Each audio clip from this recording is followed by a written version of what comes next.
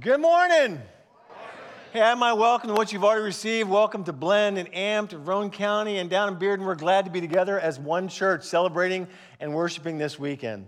Hey, before we get into the message today, I just want to say thank you for several of you, most of you hopefully, who prayed for a group of us who went to Israel a few weeks ago. We went on a study tour. We've been studying for months, reading through the harmony of the Gospels, and we actually walked through the chronology of Christ's life and ministry and his discipleship strategies over 2 weeks in Israel, and we all got back home safe. Had a big dinner party the other night. Everybody's good to go. Thanks for praying. I hope each and every one of you will have an opportunity sometime in your lifespan to go over to Israel and to enjoy and experience the Holy Land in a new and a fresh way. And so be watching. We'll be hosting other trips in the years to come. Be looking at our website and be tapping in, and hopefully you can join on one of those trips.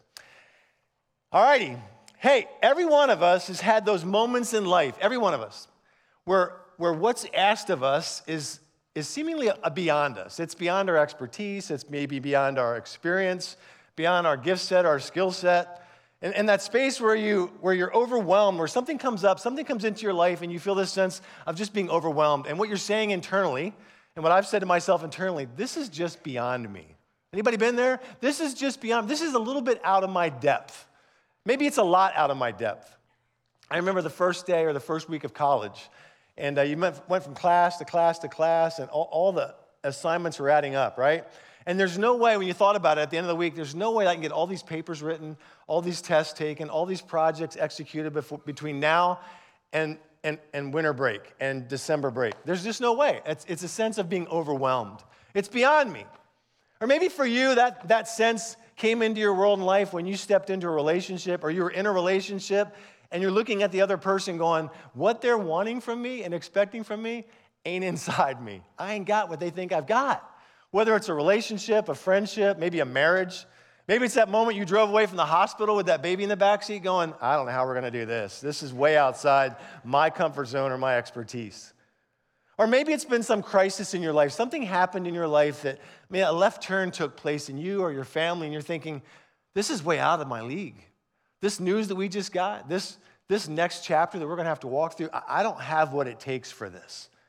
Or maybe it's even an expectation someone's placed on you at your job or in something you do during the week. And maybe you were assigned a new task at work and you're driving home like many of us have going, do they know who they just assigned this to?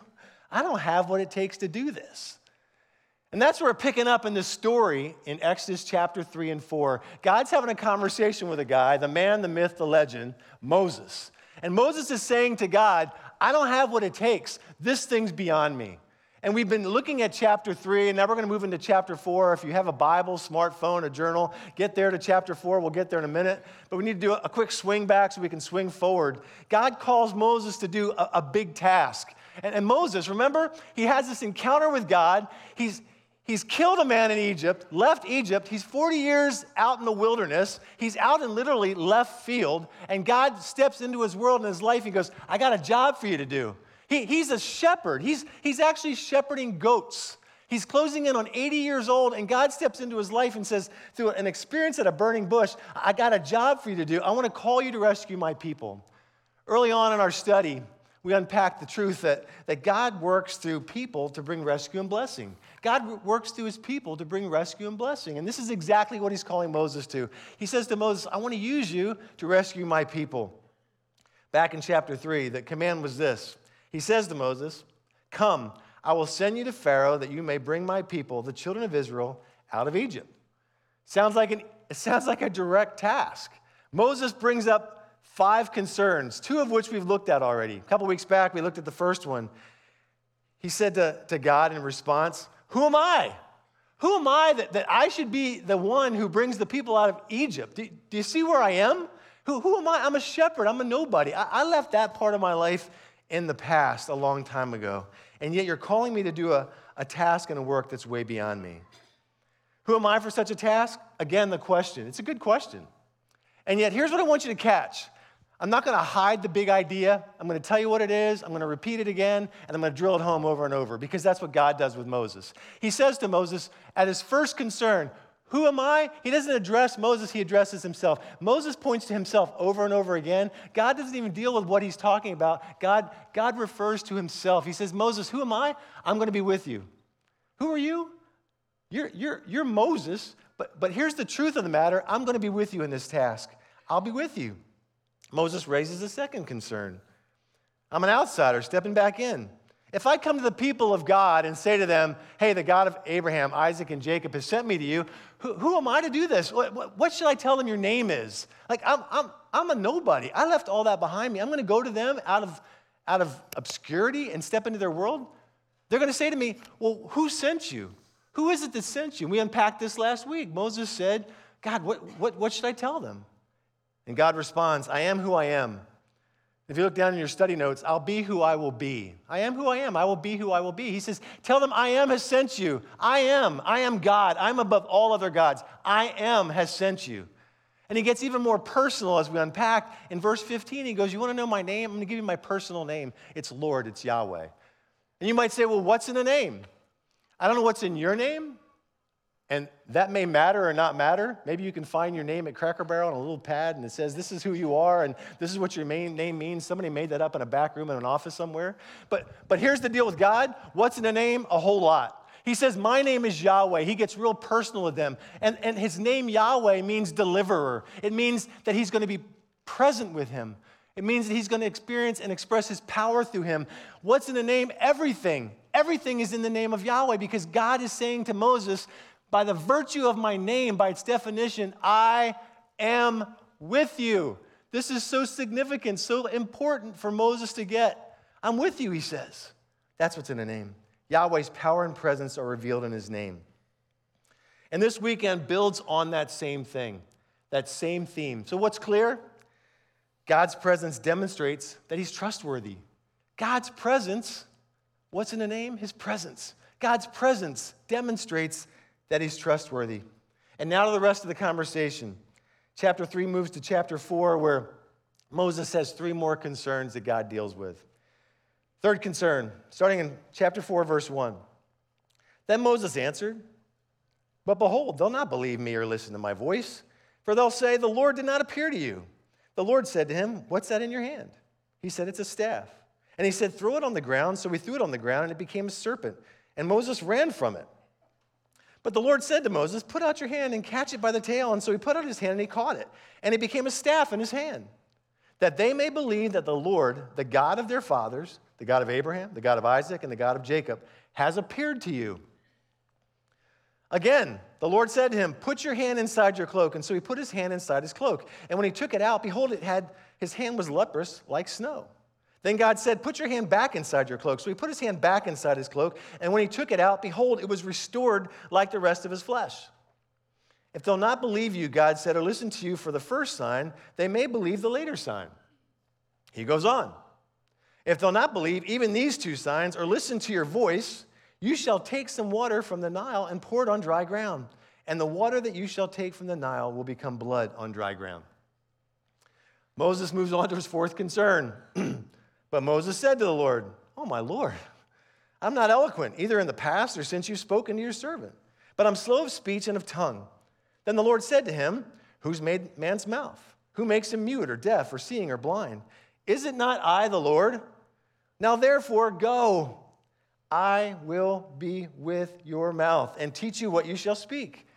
Moses hears this and he goes on to a final concern. Verse 13, but he said, oh, my Lord, please send someone else. The anger of the Lord was kindled against Moses, and he said to him, is there not Aaron, your brother, the Levite? I know that he can speak well. Behold, he's coming out to meet you, and when he sees you, he will be glad in his heart. You shall speak to him and put the words in his mouth, and I will be with your mouth and with his mouth, and will teach you both what to do. He shall speak for you to the people, and he shall be your mouth, and you shall be as God to him, and take in your hand this staff with which you shall do the signs. Moses, though he's reluctant, he went back to Jethro, his father-in-law, and said to him, please let me go to my brothers in Egypt to see whether they were still alive or not. And Jethro said to Moses, go in peace. Moses offers 3 more objections in this conversation. And frankly, I love the fact that he has this honest, real conversation with God. 3 more questions, and in each response, God says to him, he doesn't deal with Moses' objections. He doesn't even say, yeah, that's too bad, that's too sad. He goes, I want you to point them. He's pointing to himself. He's pointing to who he is and his presence with him. God's presence demonstrates that he's trustworthy. His presence demonstrates that he's trustworthy. So what's that mean for us as followers of Jesus? We can experience God's presence and know that God can be trusted. God gave Moses signs in case Israel did not believe in him. He gave him signs. He goes, I know how this is going to play out. Who was Moses to reappear to the people of God? Who was he going to show up out of left field and say to them, hey, I'm your new leader. God has just appointed me as your spokesmodel. Get behind, we're going to do this thing. God knew that Moses wanted some signs. And Moses experienced that from God. And Moses said to God, they're not going to listen to me. But back in chapter 3, God had already told him, they're going to listen to you. He didn't hear it. He didn't catch it. Moses is still struggling with the reality that God says, I'm with you. They're going to listen to you. But in spite of all that, God gives him signs, evidence to the people that God was with Moses. And God kills a lot of birds with one stone. Don't you know that?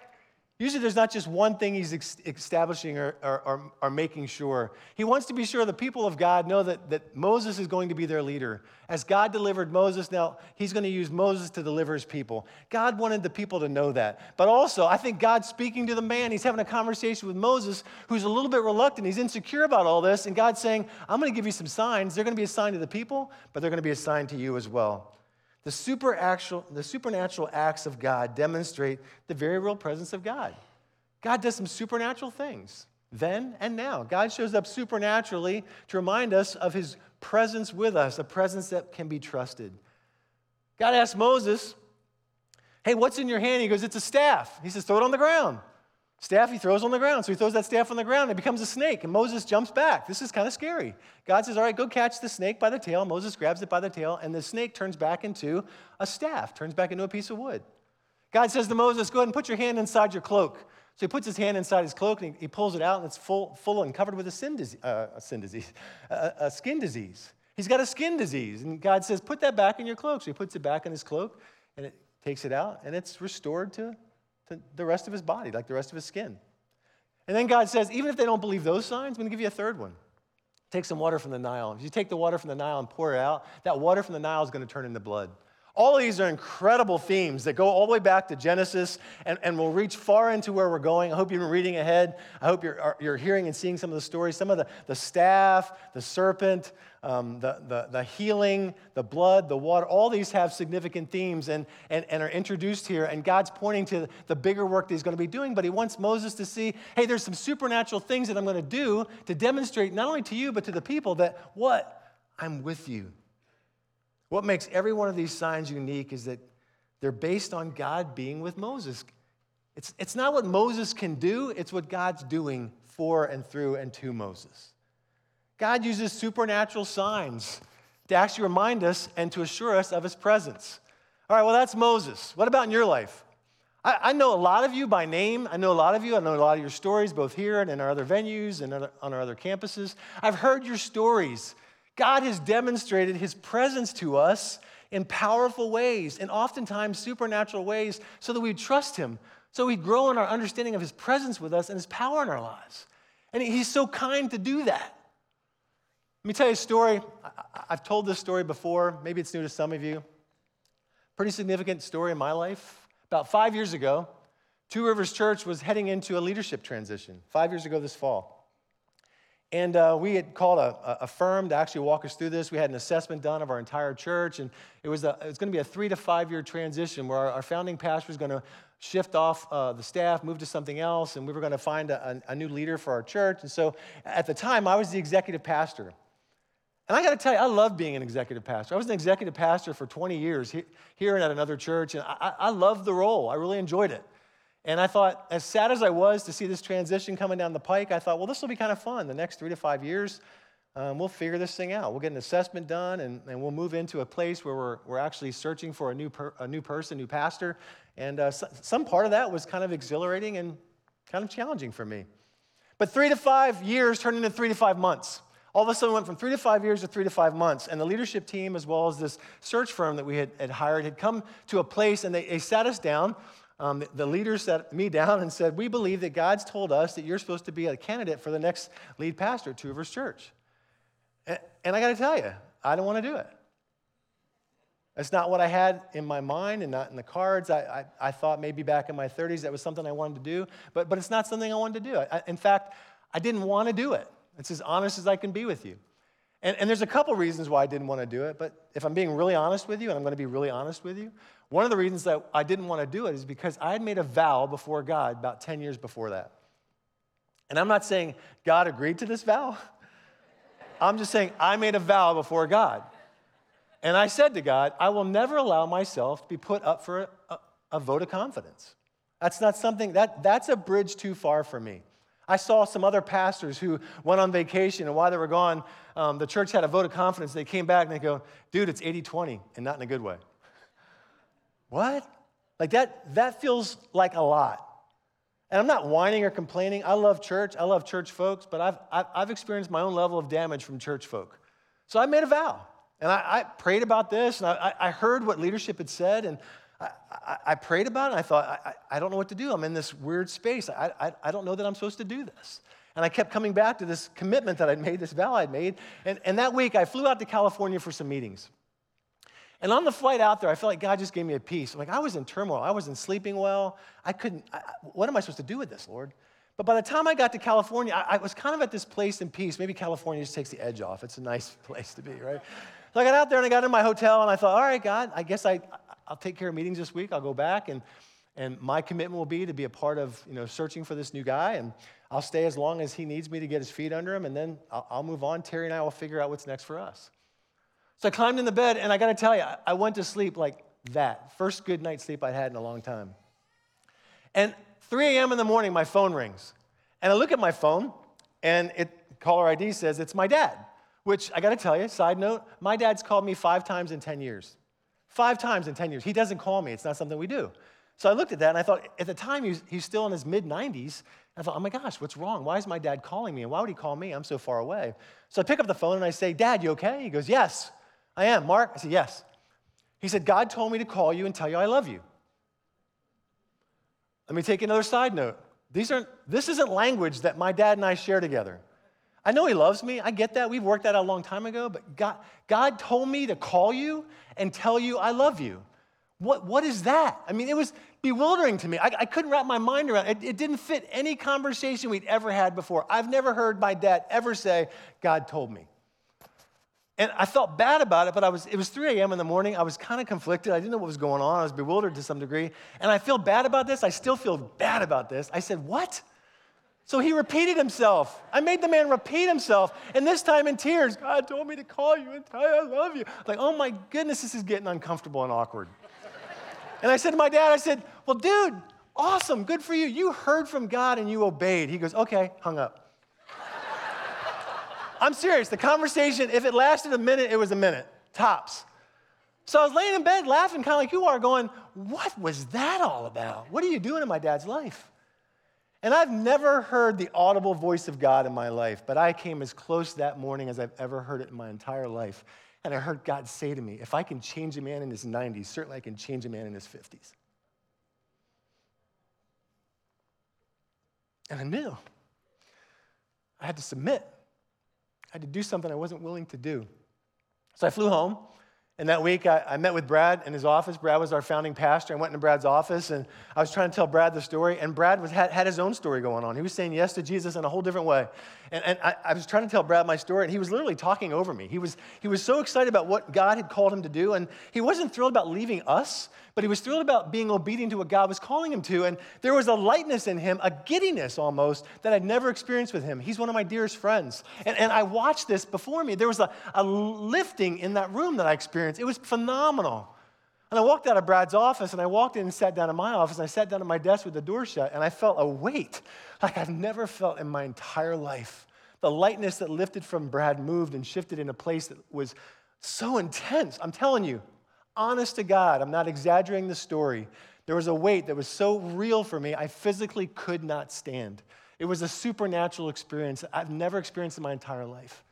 Those might not feel like supernatural things to you, for your dad to call you and tell you, I heard from God and he told me to do something, and a weight sitting on your shoulders. But for me, I needed the supernatural intervention of God to tell me that he's present in this, that this is exactly what he's calling me to do.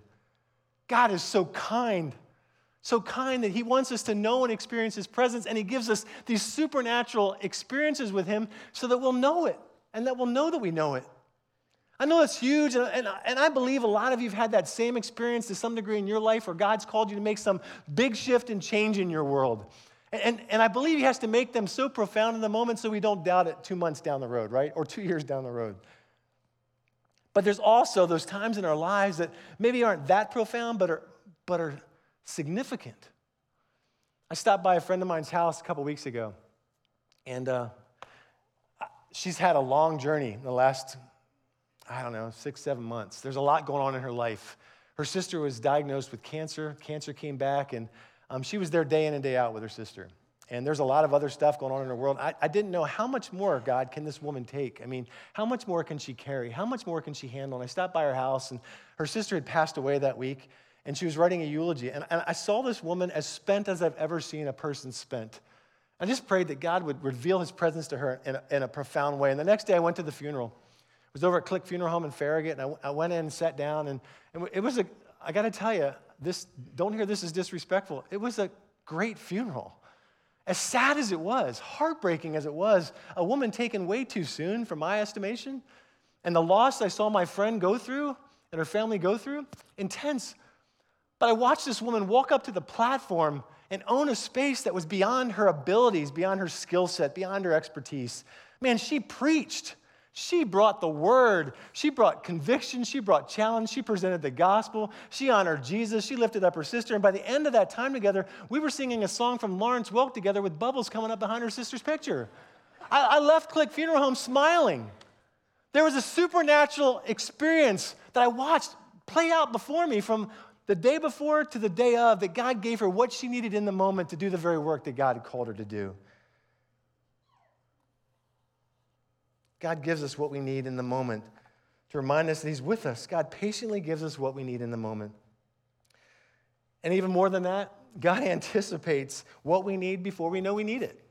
He anticipates what we need before we know we need it. I've used this phrase over and over. I don't know who created it originally, but it's his divine orchestration. God has divinely orchestrated the events in life that he's actually providing things for us before we know we need it. He knows our history. He knows our wiring. He knows what we think about ourselves, what we believe we've got, what we believe we don't have, and in our insecurities and in our arrogance or in our gifting and our skill set. He knows all of that. God's not reacting to who we are. He's writing a story and inviting us to participate in it. God's not surprised by our storyline and how we struggle sometimes to follow the very leading that he's providing for us. But he's already at work before we know we need it. Moses turns to his fourth concern, and I love this one. He says, if public speaking's part of the gig, count me out. He said, I don't speak good, God, you know that. I don't speak very good. And God says to him, really? That's your argument? Moses says, oh my Lord, I'm not eloquent either in the past or since you've spoken to your servant, but I'm slow of speech and tongue. One author says, wow, Moses does a pretty good job being eloquent and telling God he's not very eloquent. That's written pretty well. And I believe God's response to Moses carries both an edge of compassion and an edge of angst. You can pick it up in this conversation. He says to him, who's the main character in the story, Moses? Without dealing with Moses' insecurity, God points to himself. God points to Yahweh. What does Yahweh mean? It means I'm present, I'm with you. He says to Moses, who's made man's mouth? Who made your mouth? Who makes him mute or deaf or seeing or blind? Is it not I, the Lord? Now therefore go, and I'll be with your mouth and teach you what you shall speak. Did you catch that? Go. I'll be with your mouth. I'll be with you. I'll be with your mouth and teach you what you shall speak. God sees us and knows us. Knows all that stuff we think we're hiding from everybody else. God sees that. He knows what we're uncertain about. He knows what we're insecure about. And yet he meets us in the midst of it. And frankly, I'm encouraged by the conversation, the honest conversation that Moses is able to have with God. It says we can talk with God this way too. I don't know if Moses had a speaking impediment. I don't know if he was eloquent or not. I know he perceived he wasn't. I know he struggled with an insecurity. That's pretty sure. Especially as God's called him out of, remember where he is? He's out on left field. And God's saying, I want you to go back to the people of God that you fled from 40 years ago, and I want you to go back, and I want you to confront the strongest man alive. You got to give Moses a little cred here and go, that's a big challenge. Even for people who feel like they're decent at speaking, that's a big call.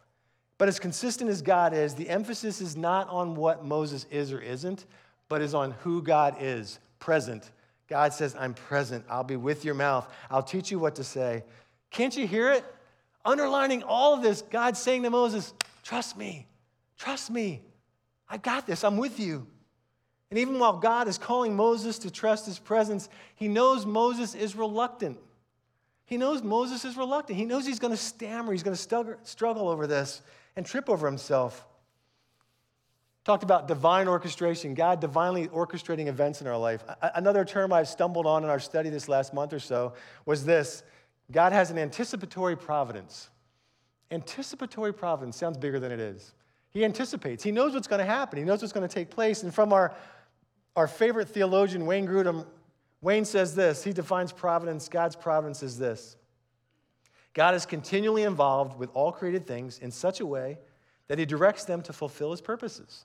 God is continually involved with all created things in such a way that he directs them to fulfill his purposes. This doesn't mean that God's a puppeteer and he's mastering us. Somehow, in the mystery, is our involvement in his work and mission. We're a part of this equation while we're not thwarting the purposes of God. Somehow God takes into consideration, in all that he is, takes into consideration who we are, what we're going to do. He anticipates what's going to happen next and is already working ahead of time to make sure that things go the way that he wants them to go. I know it's hard to wrap your mind around. I get it, and I don't. I'm grasping it, and I'm trusting it. Think of it this way. As a parent, you got a kid that's maybe in their late teens, and they're heading to Nashville tomorrow. And they got an interview. It's 11 o'clock in the morning, and they got an interview tomorrow morning. And so you say to them tonight, hey, you might want to check your gas tank. I hate for you to get halfway there, not have enough gas, be late for the interview, and you know how that's going to roll. And so you get in bed that night, but you know your child. You know what the morning's going to look like. They're going to oversleep. They're going to rethink what they're wearing 2, 3, 4 times. They're going to make a couple phone calls, send a couple texts, leave late probably, and not get there on time. So what do you do at 11 o'clock at night on Sunday? You get up out of bed, you get in the car, you go down, you fill the car up with gas, and you take it back, put it in the driveway, and go back to bed because you anticipate what's going to happen the next day. The work's going to get done. God's saying, I want you to be a part of this. I'm relying on you, but I'm not dependent upon you.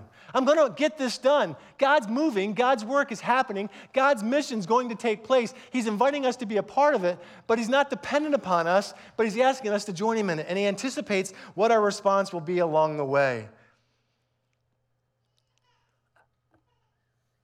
I have a daughter. I have 2 daughters. I have a daughter, Emily, who in her mid-20s, we had a little bit of a falling out. Was tense for a while. And in her mid to late 20s, just before, as COVID hit, she called and she said, hey, my rent's up at this month. I don't know what to do next. I don't know what this thing's going to happen. Can I come home for a few weeks until I can figure this out till this pandemic passes? Well, we all thought it was going to be gone in a few weeks, right? And so I said to her on the phone, absolutely, sweetheart, we'd love to have you come live with us. I got off the phone and said to Terry, oh my goodness, you don't know what I just did. We're not in a good place. This could be a long few weeks for us. And I don't know that any 2 women, adults, should be living in the same house. That's just a side note. But I'm wrestling with this, and yet she moves home. And you know how it went. A few weeks turned into months. It was months that this woman lived in my house. And while she lived in my house, here's what happened. I got to know the woman that she became, not the girl I thought she was. I got to see our relationship restored in a way I don't know, apart from her coming home to live with us for a little while, would have ever taken place. And during those months, she got engaged, and by the end of that time together, I was able to walk my daughter down the aisle with a relationship restored. It was beautiful. God knew what I needed before I knew I needed it, and was ahead of time providing it in his anticipatory providence. He knows what we need and is making it happen. But sometimes we can be obstinate. Can we not? We can be obstinate. We can miss it. Or we can hear it and go, yeah, it's still beyond me. And when that happens, God gets angry. For the first time we see here in the text here, God gets angry. He gets angry, but God's anger isn't like my anger or your anger. It's actually a righteous and a holy anger. But God is trustworthy even in his anger. Moses gets to his final concern, and I think that's being generous to call it a concern. He's not even concerned anymore. His reluctance is saying, I'm opting out. And you can hear this like with a southern twang to it. Oh, my Lord. oh my Lord, please send someone else. Please, I don't want to do this thing. Moses is saying, I don't want to do it. It's a bit too much for me. It's out of my depths. And he begs God for a pass, which is interesting because if you go back to the beginning of this conversation, when God appears to him in a bush, that's phenomenal just as it is, right? And he's speaking to him. Moses' first response to God is, I'm here. Moses, yes, I'm here, Lord. And you'd think it would end like a lot of other conversations we see with the heavenlies, with folks following Jesus. You'd think at the end of all this, God says, I'm with you, I'm with you, I'm with you. You think Moses would respond with, may it be to me as you have said. Not the case. Moses goes, I want out. Please, God. Oh, my Lord, send somebody else. Please. Then the anger of the Lord was kindled against Moses, and he said, is there not Aaron your brother, the Levite? I know he can speak well. Yep, God gets angry. God got angry with Moses. I believe God gets angry with us sometimes. I don't want you to be afraid of that or scared of that. I think that we've Americanized our theology so much that we've defined love and grace as all things good, and it can have no negative connotation to it in any way, shape, or form. We want to be loving. We want to be gracious. We want to experience the goodness and the kindness of God, and those are all true. But God was angry with Moses, and not to the point of annihilation. He wasn't angry like, all right, I'm done with you, I'm moving on. No, you see him continuing on in the story, and if you've read ahead, and I believe you have, and you should have read ahead, we know that God moves Moses past his reluctancy. He becomes a pretty phenomenal leader. But in the midst of all this, he's saying to him, Moses, trust me, I've got you in this. Step into this with me. God's moving him. So God's not mad at him to the point of annihilation or even separation. It's just a part of who he is. And I'd argue this. I'd argue that God's anger with us isn't evidence that he's not with us, but it's evidence that he is, that God's present with us. If we feel his disappointment or his anger, that means that he's present with us. I'm a dad. I've raised 2 girls. I got angry with them. Not the out-of-control anger that no kid should have to experience or walk through, but honest anger, like, you won't trust me? I remember Emily going to bed at night going, is the door locked? The door's locked. Emily, trust me, we got you in this. Seriously? And God's in the same spot. He goes, I want you to trust me. My anger doesn't mean I don't love you. Your parents, a lot of your parents have been parented. I hope you don't look back at your parents, and if they were decent, did all they knew to do, I hope you don't look back at your parents and go, they were just unloving. My mom and dad were strict. They were harsh.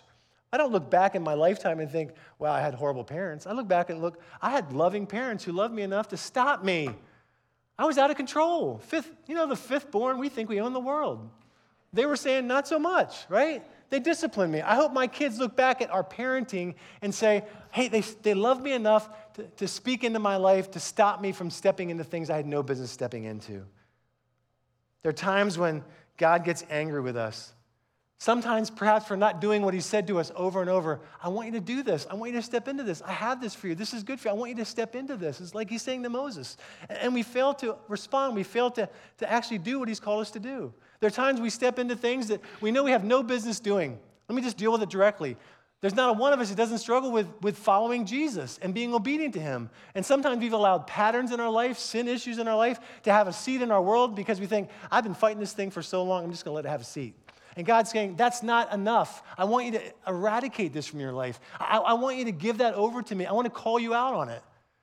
God's anger with us and his disappointment with us isn't because he wants to annihilate us or separate us. We can experience God's anger and his love and grace, and I think they all work together. You can't look at the Old Testament and go, well, that's the Testament of anger, and the New Testament's love and grace. If you're reading the Bible that way, you're missing the point. From New Testament, from Genesis to Revelation, God is describing who he is. I'm Yahweh. I'm the deliverer. I'm present with you. And I'm loving, and I'm gracious, and I have a lot of other emotions that come along with that. My love and my grace for you is sometimes expressed in my correction of you.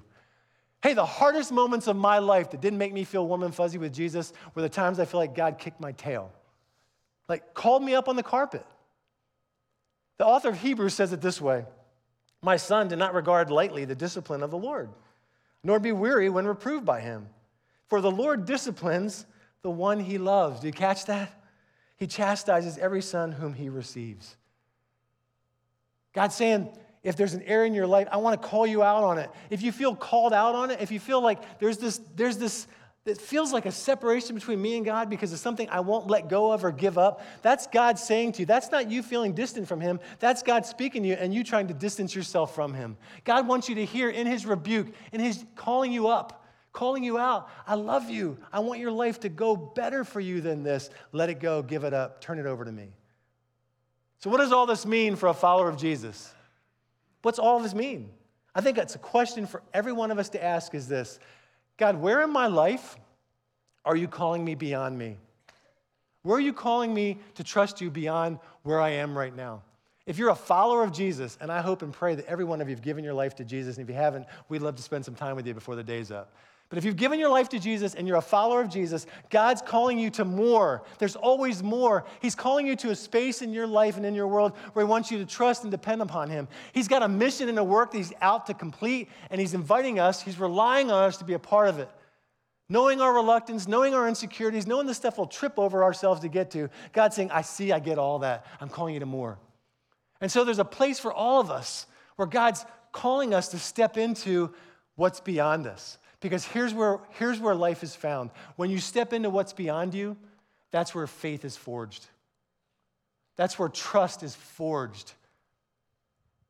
That's where dependency on God is forged because we've experienced his presence and now we can step into the unknown oftentimes because God's calling us beyond ourselves to do a work for us that he longs to see us accomplish for him. So I think it's a fair question for each of you. What is God calling you to?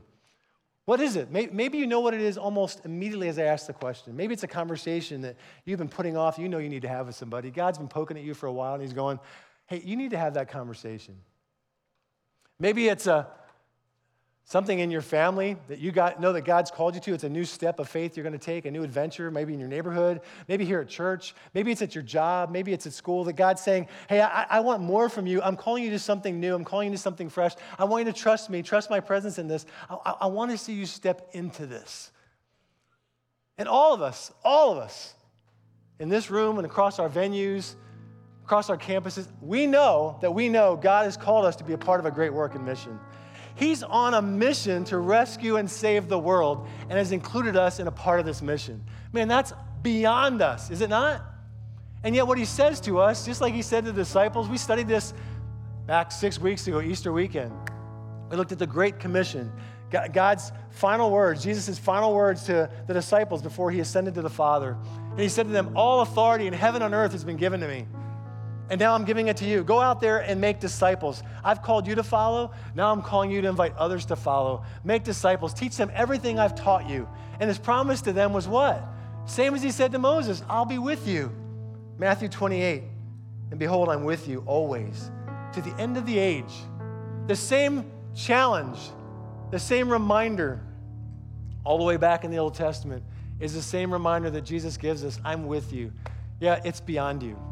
But I'm with you in it, and I'm gonna meet you in it. My presence will meet you in it. Let me pray for us. Would you bow your heads? God, we thank you for your word. Thank you for your very spirit that resides within us. That you promised never to leave us or forsake us, and you have not. You've placed your very spirit, the spirit of Jesus himself, the spirit of Yahweh himself within us.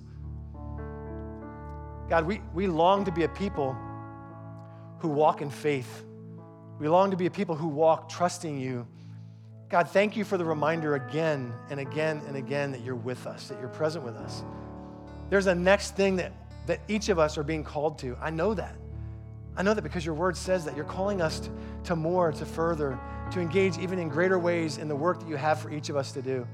God, would you speak directly to each person in this space, in the spaces we represent this morning? And just identify, what is it? What's the next thing you're calling us to?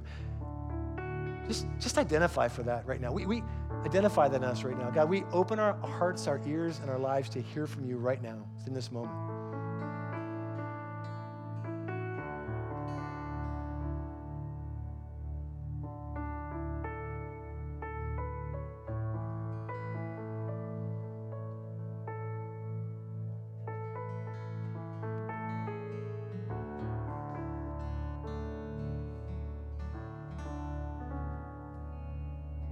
God, I believe we've heard from you, and I ask that what you've spoken to us, would you embed it into our mind?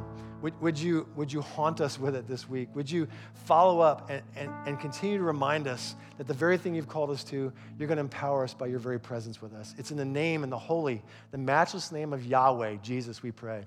Amen? Amen. Now let's stand and worship the one worthy of our praise.